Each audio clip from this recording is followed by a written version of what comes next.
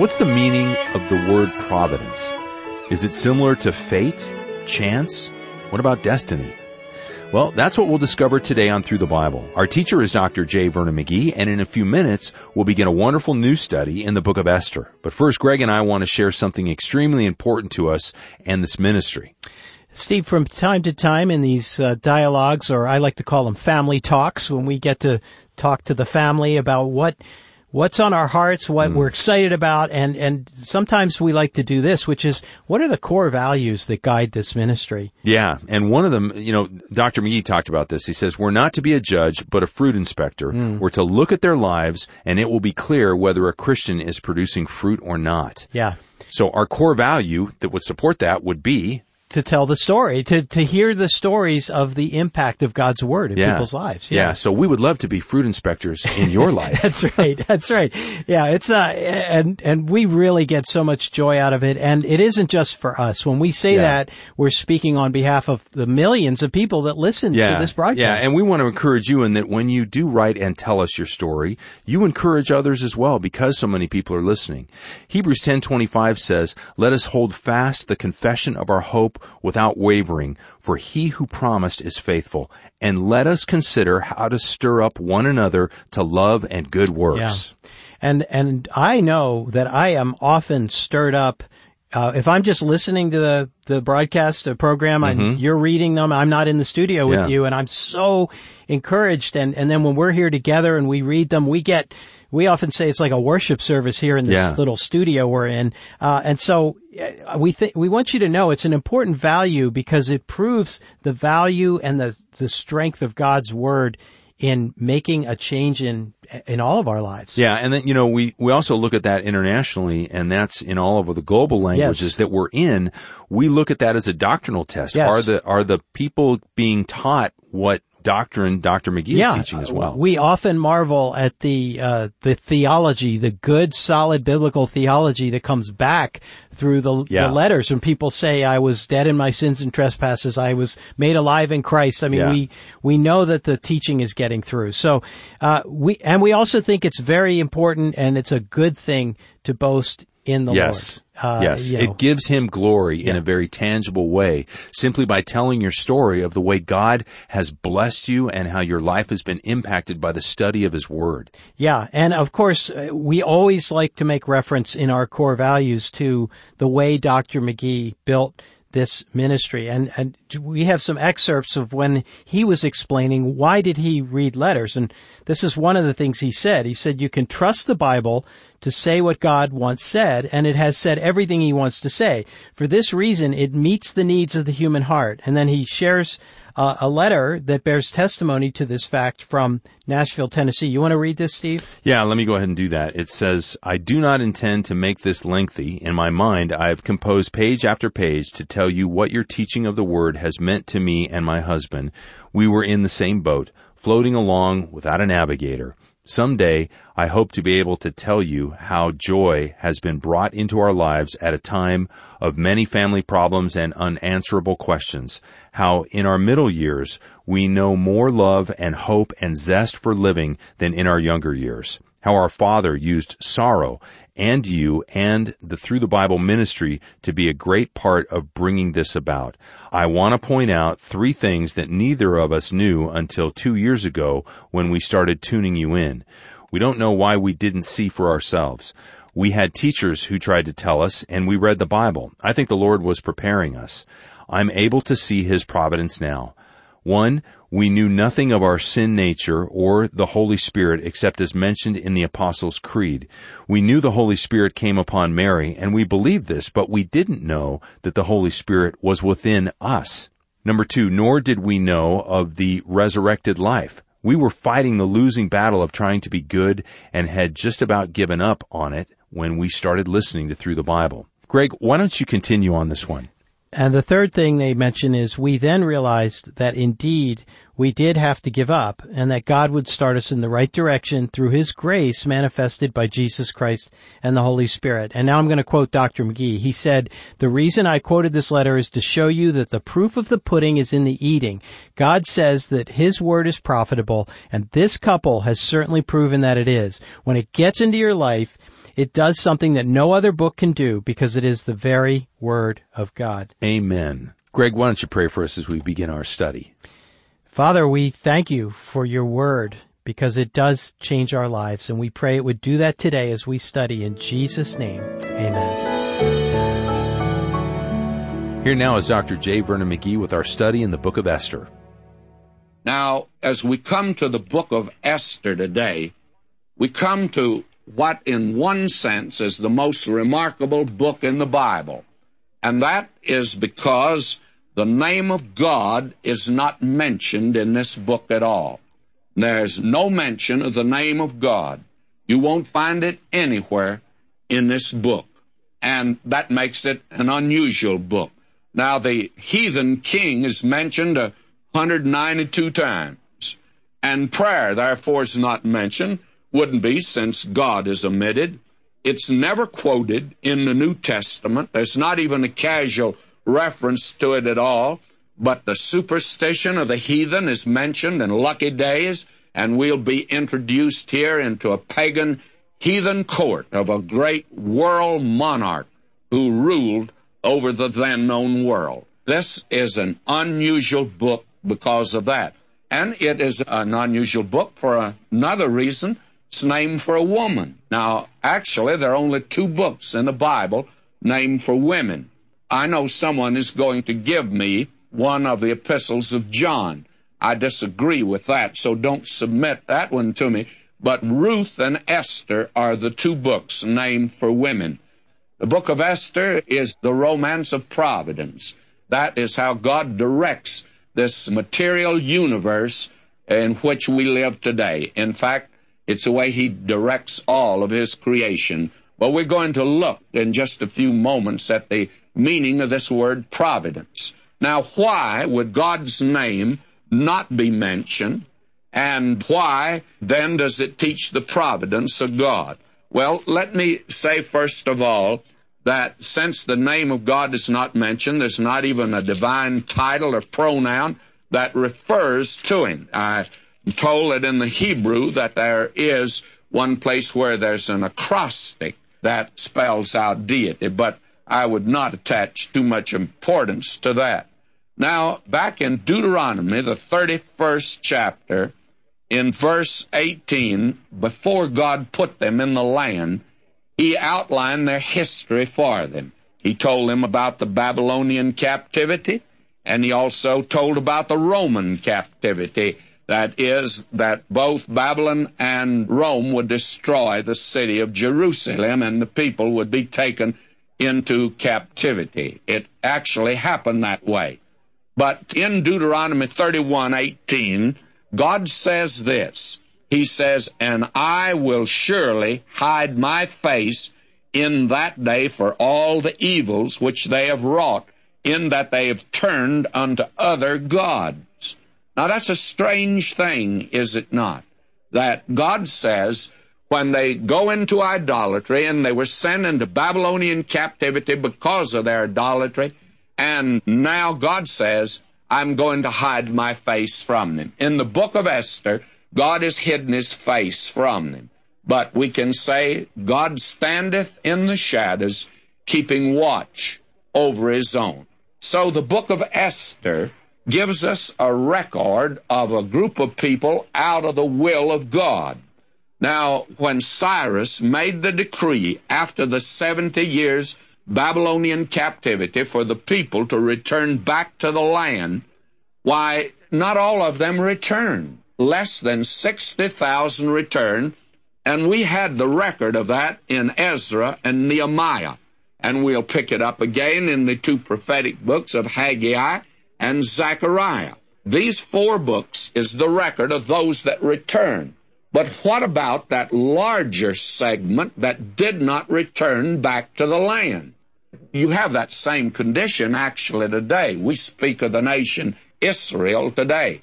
Well, there are probably 2 million that have returned, but there are about 16 million that are in the world today. So actually, the majority are not in the land at all. That is something I think that's evident, and I use that merely as a parallel to illustrate what it was in that day. and it would mean that several million of these people did not return to the land. They should have. God had commanded them to. Now they're out of the will of God. The question is, do we have any record of these people, this large number, that did not return to the land? Yes, and that record is in the book of Esther, and it is recorded here. In other words, we just have one page out of their history, one small item of their experience, and one scrap and shred of evidence in their voluminous records. And the little book of Esther becomes all important for that reason. But in this, we see God, though they're not in His will, we see God directing them. How? By His providence. Now the question arises, what about the providence of God? What is the providence? Well, all the great doctrines that we have today, I believe, are taught in certain books of the Old Testament. You have redemption taught in the book of Exodus. You have, for instance, the love side of redemption taught in the book of Ruth.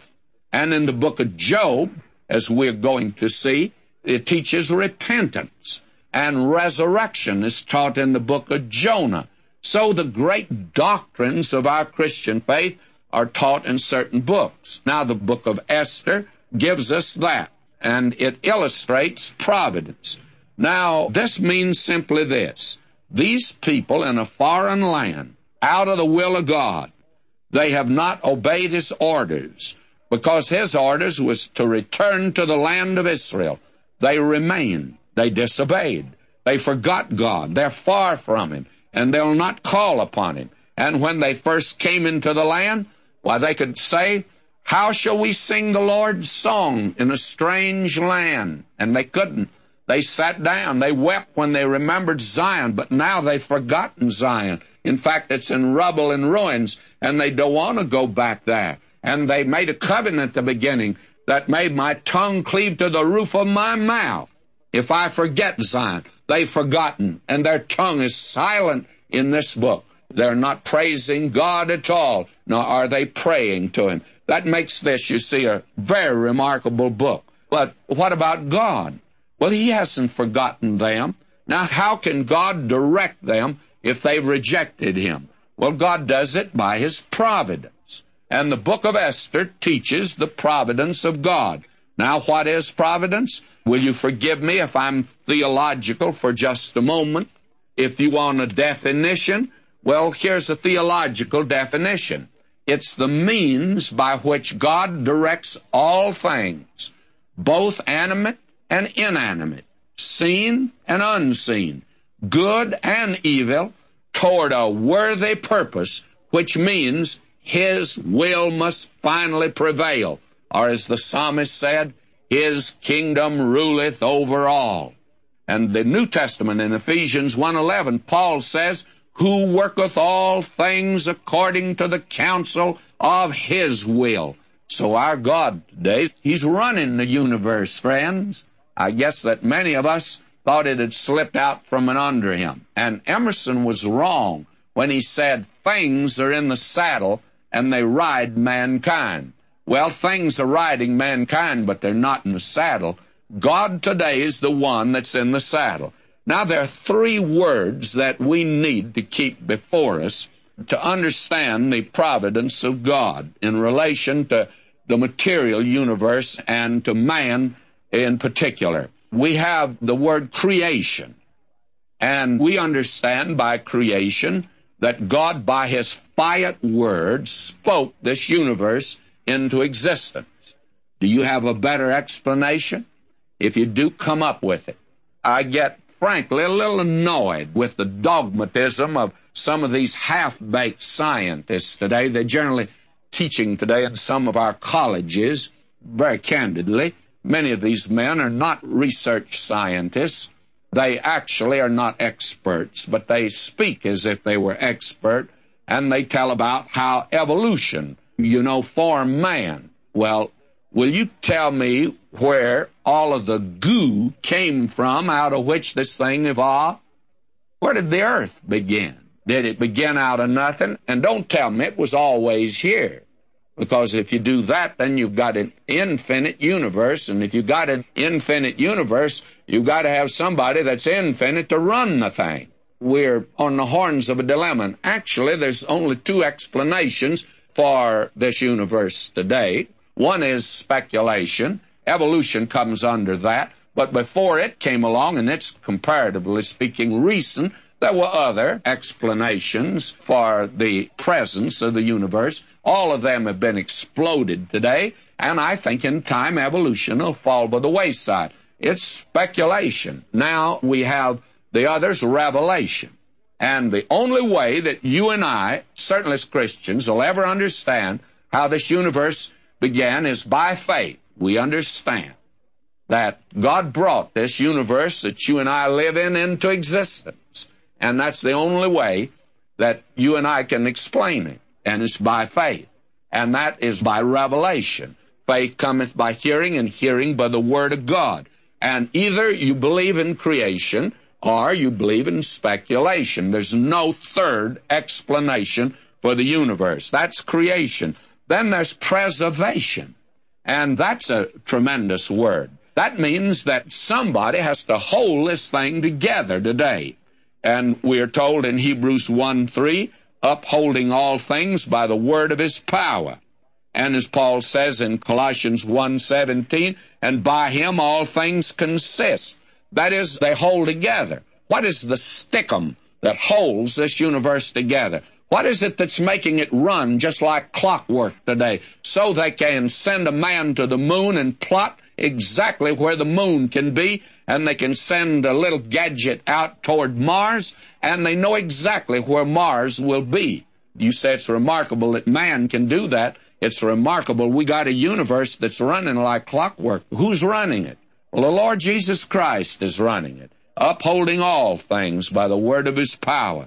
Now, the third word is providence. And that's the word we're going to be looking at in the little book of Esther. Now, providence is the way that God is directing this universe. He's moving it into tomorrow.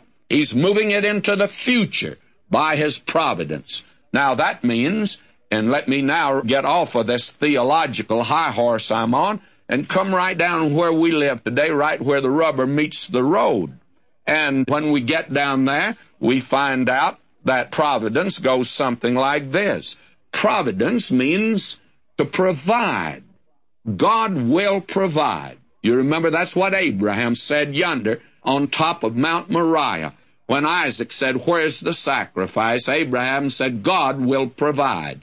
Well, God provided. 1900 years after Abraham, on the top of that same ledge that goes through Jerusalem, on Golgotha, the Lord Jesus Christ was crucified, and God provided a lamb. God will provide himself a lamb, and there's where the Lamb of God that taketh away the sin of the world was offered. God provides. Now, providence means the hand of God in the glove of human events. And that means that when God's not at the steering wheel, he's the backseat driver. And he's the coach who calls signals from the bench. The way that God coaches the man on second base, that's the way that providence moves. It's the unseen rudder on the ship of state. He's the pilot at the wheel during the night watch. And as someone has said, he makes great doors swing on little hinges. Little babies cry, and a woman's heart was brought together down by the river Nile when Pharaoh's daughter came down to bathe, and the Lord just pinched little Moses, and he let out a yelp, and this woman came and looked down at him. And God used that to change the destiny of a people, by the way. And in the book of Esther, we're going to find out one night a king couldn't sleep, and he didn't have any aspirin tablets. So he read some records, and it's a good thing he read them. It changed the destiny of a people. That's providence, and we'll see providence in this book. We are going to see in this remarkable book here the permissive will of God. Now, that's the area where most Christians operate today, this area of the permissive will of God. Esther won a beauty contest. Now, somebody's going to say, "You mean God approves of a beauty contest?" I didn't say that. God, by His providence, saw that Esther wanted, but they're not in the will of God. God doesn't approve of it. A great many Christians today are doing things God doesn't approve of, and they're wondering why they can't find the will of God. My friend, that's different to be guided by the will of God or by the providence of God. And there's a lovely thing said in the Word of God. He says, I'll guide them by mine eye. You know, you have to be close to a person to see their eye, and you have to stay very close to God, be in His will for Him to guide you. But most people are guided by the providence of God. Now let's at least get our foot in the door here. I think this is a remarkable book. Now, let me say that we have an outline of this book that we'll follow as we go through, and I'll just give it to you as we go along. Now, we have here, first of all, in chapter 1, it may sound rather facetious to you, the wife who refused to obey her husband. Well, I guess that's not new today, but it was new back in that day when a wife refused to obey her husband. So we have here, and I'll just get into this chapter and get our foot in the door, and we'll begin there next time. Verse 1, Esther, first chapter. Now it came to pass in the days of Ahasuerus. This is Ahasuerus, who reigned from India even unto Ethiopia, over 127 provinces. Now, this word Ahasuerus actually is not a name. It's a title. This is the title that this king had. Now, there's been some question as who the king was. Who do we have reference to here? What king is it? Well, I'll take the position that it will be Xerxes, and I believe that's who it is, and I think the book and history will confirm that. But it's interesting to note, and I want to give you a little excerpt that comes from the book published by the British Museum in 1907. It says, the sculptures and inscriptions of Darius the Great on the rock of Behistun in Persia with the Cyrus cylinders, translation, it is established that Ahasuerus and Esther were the parents of the Cyrus of Isaiah 44:28, 45, and 1, and so on. May I say to you, it's quite interesting that secular history confirms this. But I believe that we're talking now about the great Xerxes, who reigned here over a kingdom, a great empire, from India, we're told, to Ethiopia, all through that great fertile crescent. That was the very heartland of the world. And a great many folk feel that that is the heartland of the world in which we live today. Well, this man reigned over it. He evidently was Xerxes. Now we're told that in those days, when the king Ahasuerus sat on the throne of his kingdom, which was in Shushan the palace, in the 3rd year of his reign, he made a feast unto all his princes, his servants, the power of Persia and Media, the nobles and the princes of the provinces being before him. Now, we are introduced here to a great pagan banquet in the palace of Xerxes. And they just had a banquet, you remember, over in the same place, only they had to put up tents. It was what we would call a very swanky affair. Cost millions of dollars. Now, we're going to see a banquet that was a banquet to end all banquets.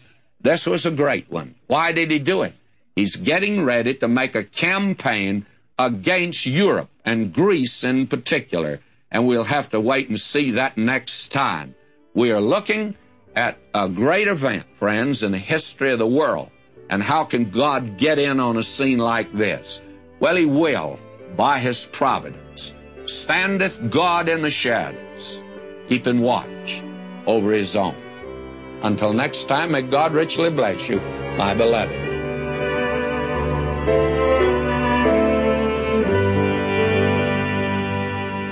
That was a great study, and it's only going to get better. To get the most out of our time together, I got a couple of resources that I want to suggest to you. First is our digital book, Briefing the Bible. Now, that contains Dr. McGee's notes and outlines for every book of the Bible, including Esther. And then second is our Bible companion for Esther. So while you'll find a number of great helps, including a synopsis of our study and some great discussion questions, you can download yours for free at ttb.org or call 1-800-65-BIBLE if we can help you find them. I'm Steve Schwetz, grateful for your company as the Bible bus rolls along. God bless you today as you walk with Him in His Word. Jesus paid it all to Him I owe. Sin had left a crimson stain, He washed it white as snow. We're grateful for our committed listening family who faithfully pray and invest in Through the Bible as we together take the whole Word to the whole world.